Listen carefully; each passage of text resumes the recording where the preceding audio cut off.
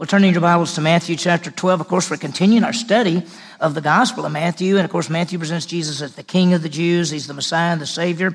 We're getting into chapter 12, and, of course, into chapter 12, we're getting conflict with the religious leaders. The Pharisees are rejecting Jesus. As Jesus is out there, he's doing miracles, he's teaching people to follow him. Well, they reject him. And this morning, we're going to see the issues of power and authority.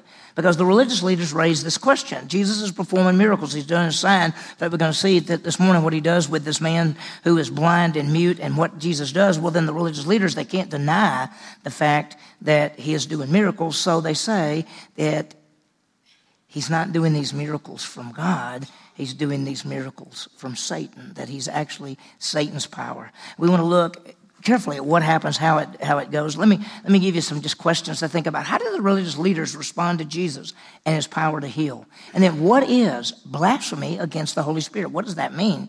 And then how do people know what we believe? We'll see it as we talk through the passage. So there's a lot there. I think I was about 12, and I remember it was the middle of the summer. It was June, and I was in Mississippi, and where we grew up in Meridian. And I remember I was looking out our front. We had a picture window, and I remember looking out, and I saw a car drive up, and two men got out of the car, and they had dark suits, and they had sunglasses on, and they started walking toward the door, and I happened to be the one to open the door, and they said, "Is your father here?" And my daddy he traveled Monday through Friday. He was always home on the weekends, so I said, "Yeah, I'll go get him." So I went and got him, and when my daddy came to the door, these men said, "We're from the FBI, and we'd like to talk to you for a second." And I remember my daddy, I was standing there, and I just thought, FBI, and my dad said, "Could you show me your authority? Could you show me the badges?" And so they pulled out their badges. And what they did, they were looking for a man that used to work for my daddy years ago, and I think he'd done some things wrong. And so they were trying to track him down, and they were just asking my daddy if he knew where he was. But I remember thinking they showed their authority with their badges.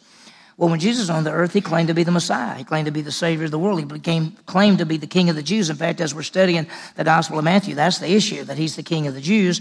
And what authority did Jesus use to show that he was the king? Well, his authority was these miracles, these signs that he was doing. And the Gospel of John actually tells us the many signs that Jesus did, but the ones written in the Gospel of John are to show that he's the Messiah and the Savior, and by believing that, you might have eternal life. And so as we look at the passage, Jesus is doing the things that the Messiah was supposed to do, that the king was supposed to do. And, of course, the religious leaders are against that. In fact, the religious leaders, the Pharisees, they can't deny that Jesus is doing these miracles. So what they want to deny is the source of his power. They want to say that Jesus does his miracles in the power of Satan.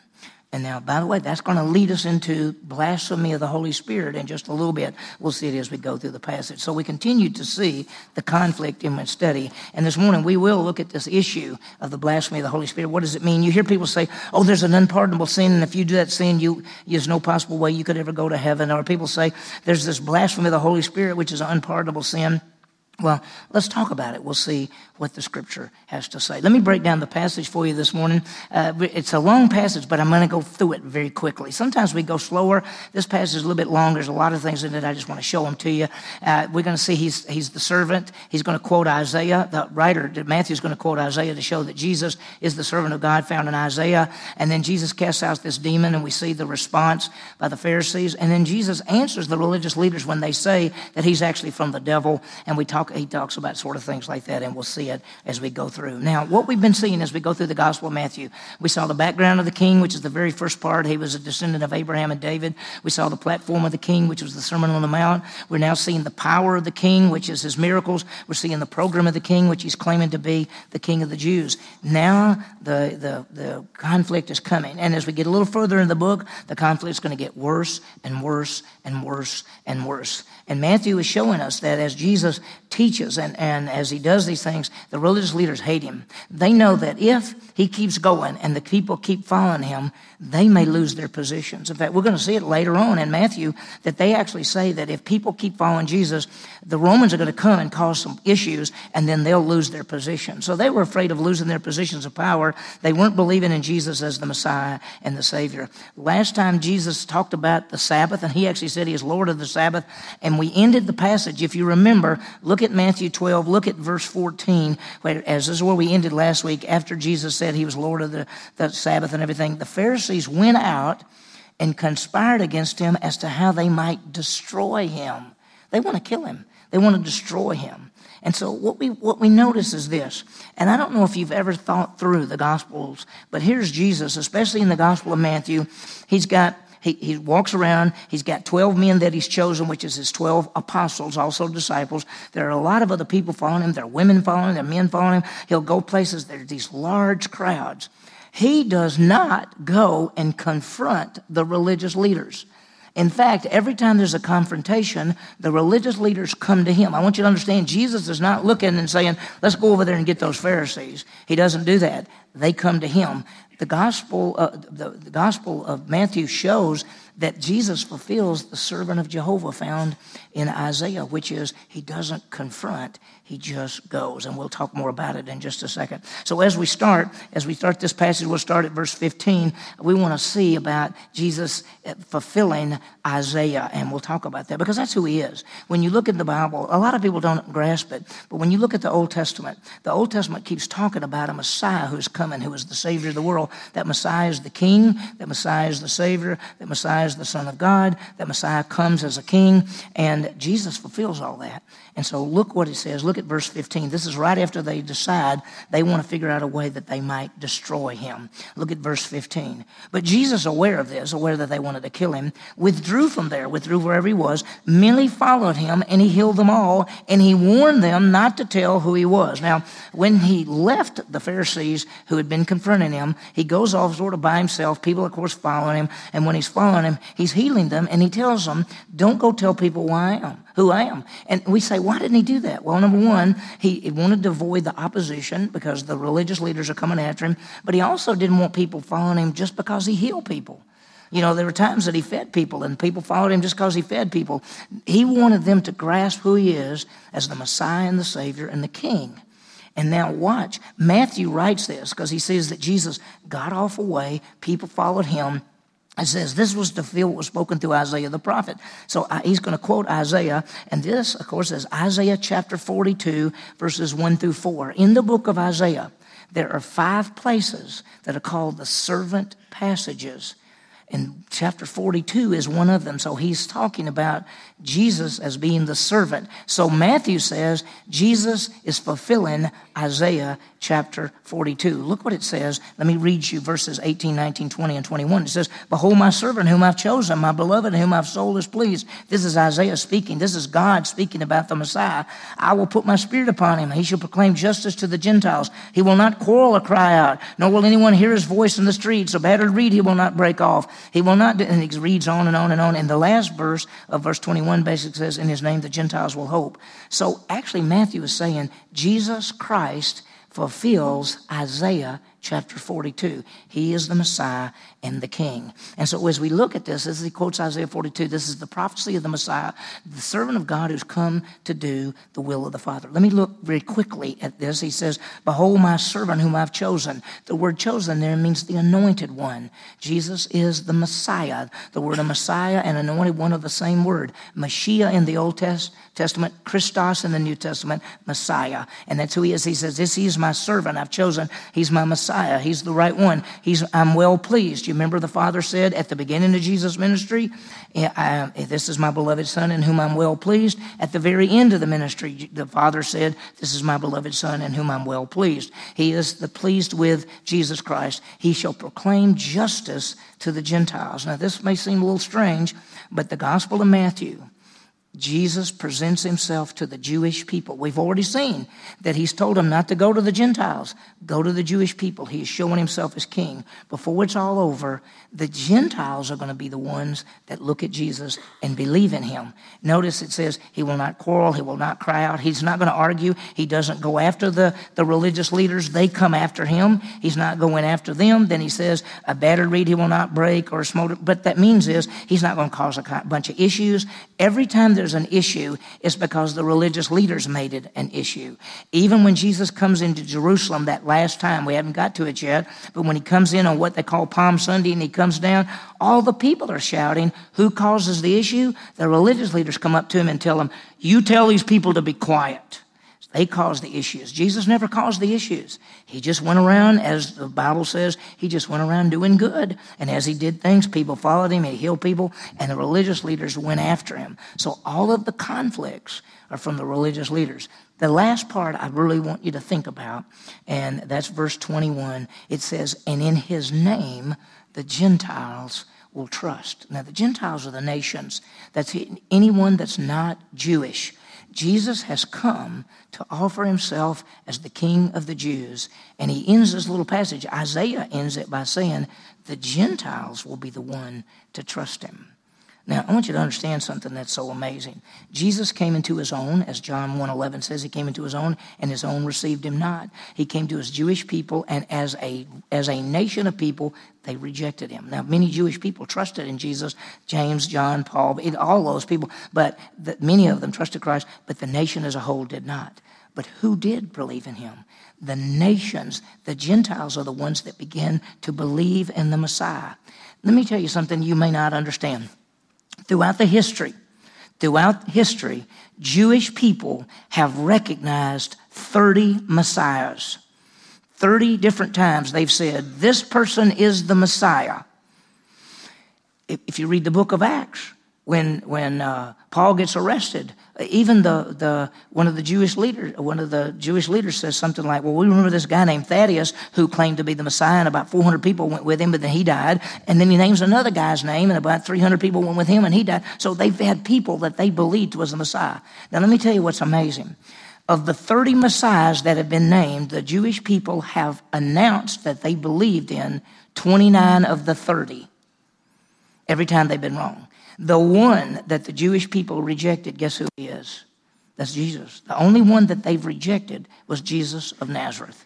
He is the one that the Gentiles have believed in. And so Jesus has come as the king, and they rejected him. And he says, in him the Gentiles will trust. And let's just face it, that most of the church, the body of Christ that's going on today, most of the people in the body of Christ are Gentiles, not Jews. Now, we want the Jewish people to know Jesus Christ as Savior, and toward the end, when you get to the tribulation and all that time, Jewish nations are going to turn back to God and believe in Jesus Christ, but not right now. And so, even in Matthew, when he quotes Isaiah, he quotes that the Gentiles are going to be the ones to follow this Messiah, Jesus Christ. Now, watch what happens. So he says Jesus is the one, and he quotes that because instead of Jesus confronting the religious leaders, he goes away, just like Isaiah said he would do. And then now we're going to see this. We're going to see he cast out demons.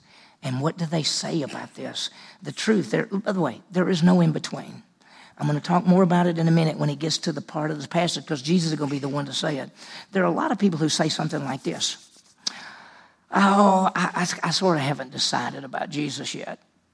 Oh, I don't know. I'm not sure. I don't believe, but there is no in between. There's not a fence that you're on and you're saying, I'm either going to disbelieve or believe. Listen, you either believe or you don't believe. There is no in between. Jesus says, if you're not with me, you're what? You're against me. There's no such thing as saying, I'm just kind of hadn't made up my mind yet. There's no such thing. He that believes not is condemned already, John 3:18. So we're going to see this. Look what Jesus does. Then a demon-possessed man, this is verse 22, a demon-possessed man who was blind and mute was brought to Jesus, and he healed him so that the mute man saw and spoke and saw. So here's this man who can't see and he can't talk, and they bring him to Jesus, and Jesus heals him just like that. And it's just amazing because he has the power to heal. And here's the question before we get any further. Is this power God's authority and power, or is it Satan against himself? Because that's what they're going to say. That's what they're going to say. They're going to say that when Jesus heals this man, he's from Satan. Jesus' power is satanic. Now, we're going to get into what that means in just a second. Look at the response by the people.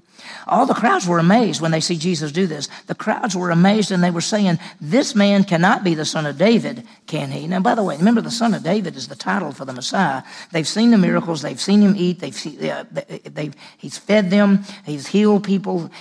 They're amazed at what he's done. And then they say, in fact, the way it's written in the Greek, they kept on saying, this could not be the son of David, could it? Son of David is the title of the king, entitled the Messiah. Now, by the way, if you just read this in English, you're not sure. In Greek, when they say, this is not the son of David, it's expecting a no answer. They're saying, we don't think he's the son of David. We don't think he's the Messiah. Why in the world would they say that? They've just seen that. Well, number one is maybe they were so shocked at what they're seeing. Or number two, maybe they were afraid of the religious leaders. And we find throughout the Gospel of Matthew that many people were afraid that the religious leaders would turn against them. And so they wouldn't admit that they believed about Jesus. There were many people who were called secret disciples that actually believed in Christ and trusted him in everything, but they didn't tell anybody. In fact, they didn't tell anybody till after he was risen from the grave. So that happens a lot. I mean, so why did the people say, gosh, we don't think he's the Messiah? Watch what happens. But when the Pharisees heard this, they said, this man cast out demons only by Beelzebub, the ruler of the demons. This is the response by the Pharisees. It was to call him Beelzebub. Now, Beelzebub, you know what Beelzebub means? It means Lord of the Flies. That's what it means. It was a title for Satan. It was a title for the devil. We know that there are angelic beings that God created, and there are good angels, which we call elect angels, and then there are bad angels, which we call demons. And Satan was an angel that rebelled against God and was removed, and there's some angels went with him, and so we call them demons, and we call that this angel, this bad angel, we call him Lucifer, we call him Satan. He's got a lot of names. He's sometimes called Beelzebub. And so the religious leaders, the Pharisees, when they saw Jesus heal this man, they said, this man cast out demons only by Beelzebub. They're saying he's casting out demons by Satan.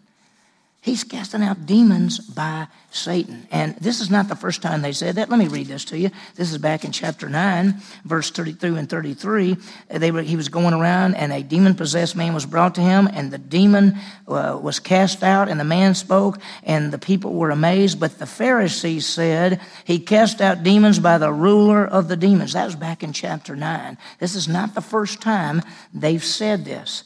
So a decision has actually come. What will you do with Jesus Christ? At this time, a decision has come. Is Jesus Christ from God? And is he the Messiah? Is he the King? Is he the Savior of the world?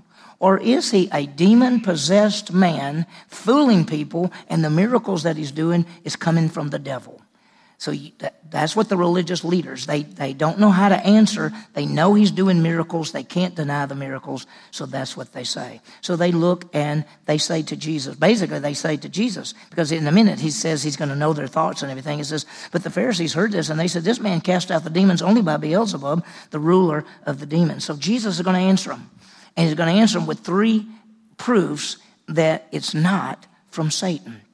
He's going to say, my authority is not from Satan. Watch what he does. Here's the first one.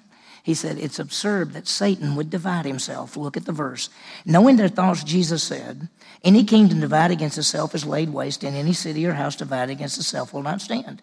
If Satan cast out Satan, he's divided against himself, and how will his kingdom stand? He basically says, if I was from Satan and I'm casting out Satan, I'm casting out demons, then I'm fighting against myself. And he says it's absurd that Satan would fight against himself. That's his first statement. And then the second one is this. He says that fellow Jews also did exorcisms. How are they doing it? Now, I don't know if you understand this, but at the time of Christ, there were Jewish people going around doing exorcisms. If you remember in the book of Acts, there was a man who had 7 sons, and it was called the 7 sons of a man named Sceva, and they went around casting out demons. That's what they thought they were doing. And they came to this man and they said, we cast out demons in the name of Jesus. They were not even believers. And the demon inside of them said, I know Paul and I know Jesus, but we don't know you. And they jumped on them and beat them all up. So sometimes there were people who cast out demons who claimed to be casting out. So Jesus says, listen, verse 27, if I by Beelzebub cast out demons, by whom do your sons cast them out? For by this reason, they'll be your judges. He basically says, if I'm casting out demons by Satan, who do your people cast out demons by? And then he has one more. Because he says, but if I cast out demons by the Spirit of God, then the kingdom of God's come upon you. If I'm from God, this is a real thing. And then finally he gives the third thing, which is Jesus is stronger than Satan. He says, how can anyone enter a strong man's house, carry off his property unless he first binds the strong man, and then he'll plunder the house? Jesus said, no, but I'm stronger than Satan. That's why I'm able to cast out the demons. Now, this is really a hard passage, but here's what he's basically saying. They came to him and they said, you're from the devil. And he said, well, first of all, the devil wouldn't divide himself and fight against himself. Second is, who do your people cast out demons? If I cast them out by Satan, who do they cast them out? And third, the only way I could cast out a demon is I'm more powerful than a demon. Since I am God, I can cast out the demons. So that's what he's basically saying.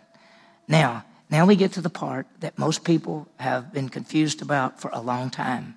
And that is, what in the world is blasphemy of the Holy Spirit? What does this mean? I've had people come to me and say, I think I've messed up. And I said, what did you do?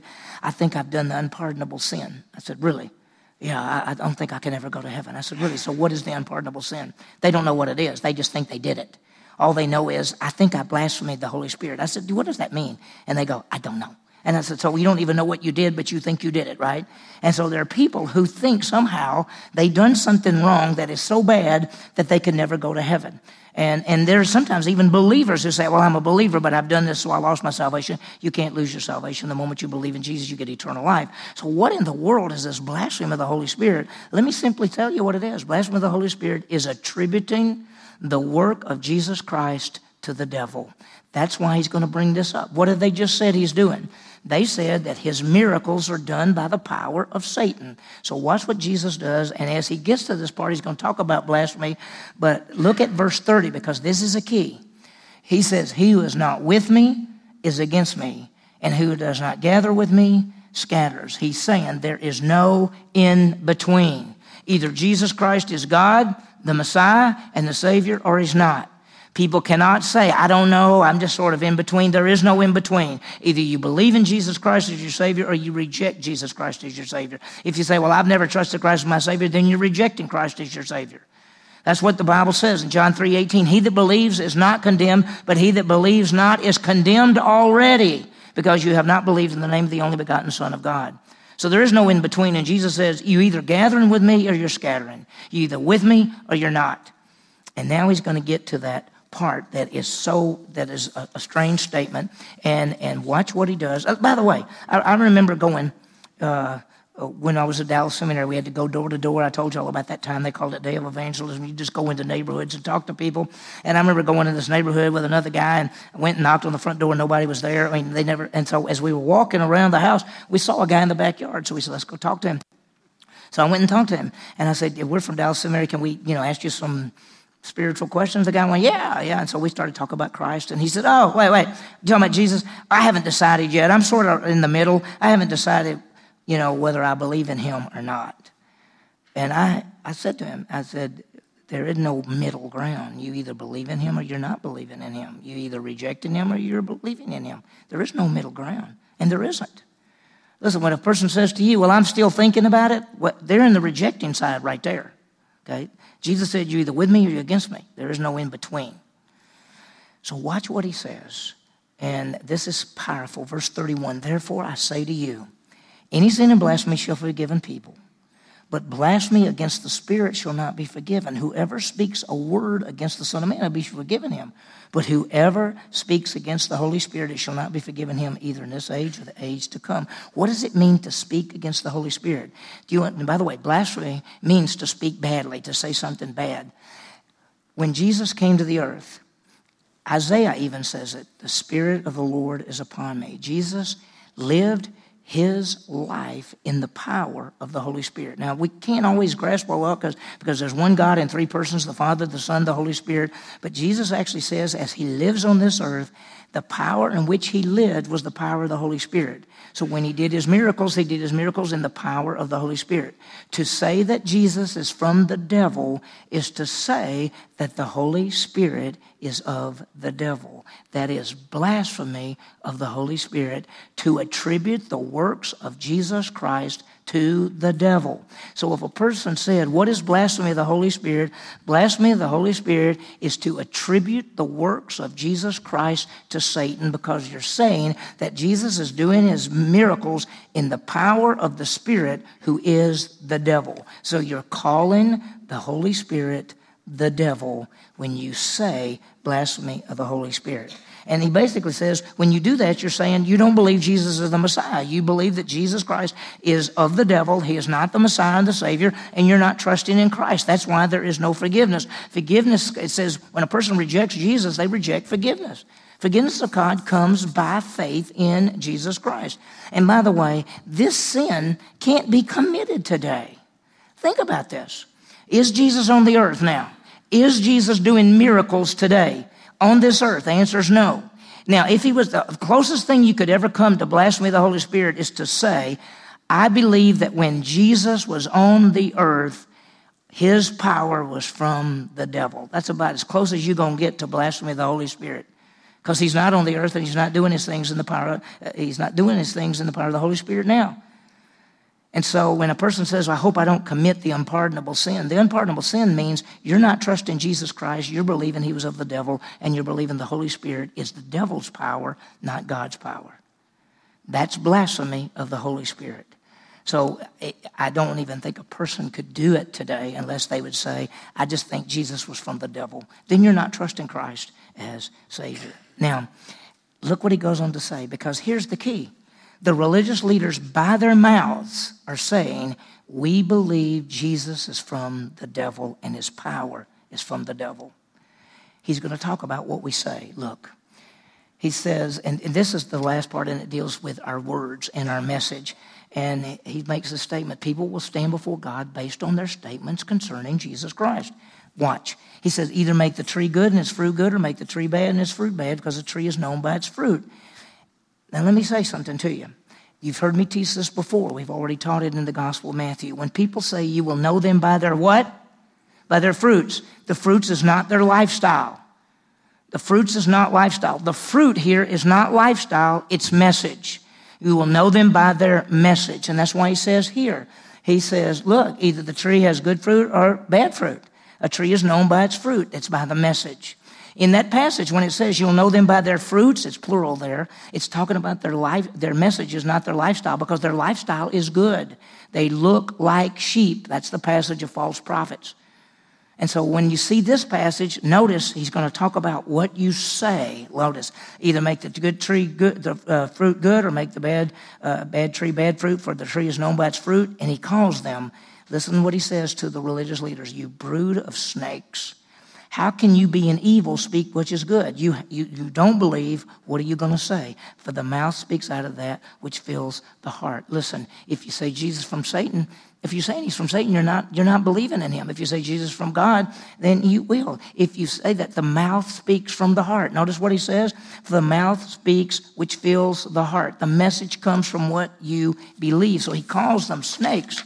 And then he says this, the good man brings out of the good treasure, which is good, and the evil man brings out of the evil treasure, which is evil. For I tell you, every careless word that you speak will give an account. For by your words you will be justified, by your words you will be condemned. He says the good man declares faith in Jesus Christ, that he believes. The evil man declares Jesus is from Satan. In the flow of this passage, he's saying if a religious leader says Jesus is from Satan, he's not believing in him. If a person says Jesus is from God and he's the Messiah and the King and the Savior, that's the right person. So a good man, he says the good man speaks and says, I believe in Jesus Christ. Let me say this. If you came to me and you said this, if you said, JB, do you think you're going to heaven? And I said, I'm pretty sure I am. And you said, why? And I said, well, because I believe that Jesus was like a good man, and I think that if I do good works, I can make it to heaven. What my mouth is saying is that I'm not trusting in Jesus. I'm trusting in myself.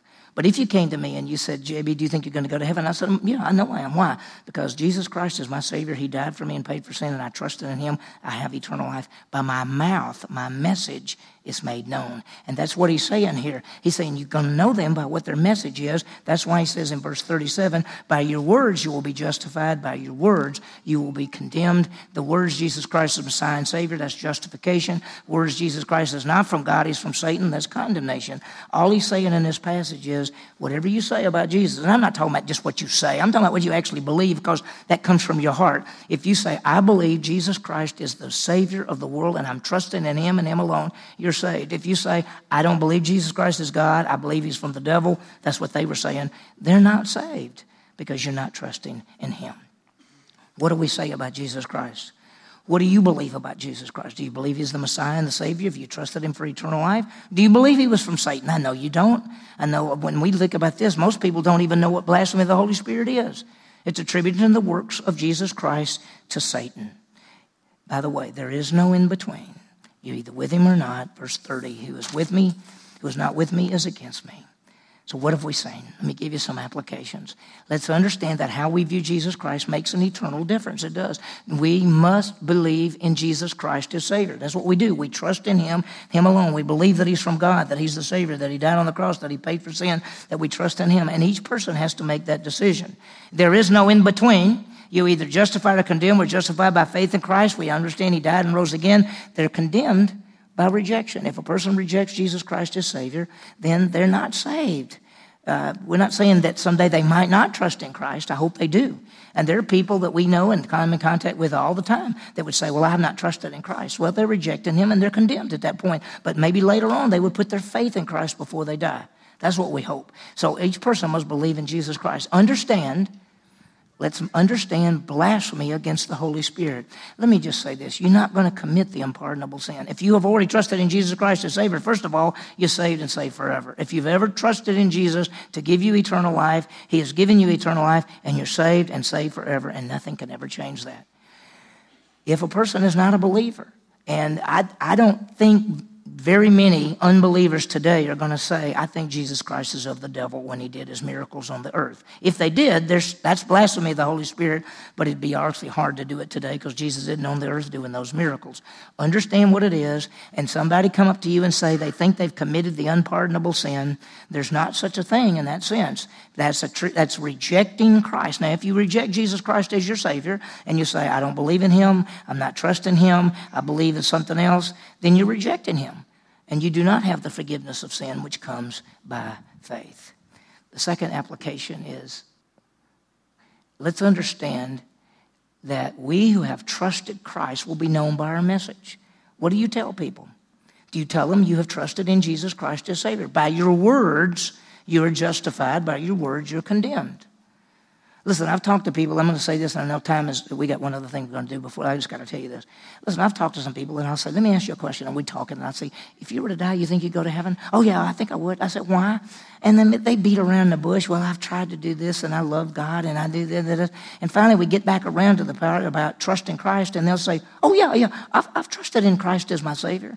And I say to them, why didn't you say that? I mean, why are you not clear?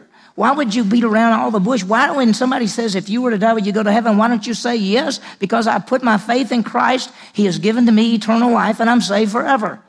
So be clear. You're going to be known by your message. Be clear on your message that you have put your faith in Jesus Christ as Savior. I hope and pray that everyone in this room, if you've never trusted Christ, right where you're sitting right now, you can put your faith in Christ, and you can have eternal life simply by faith.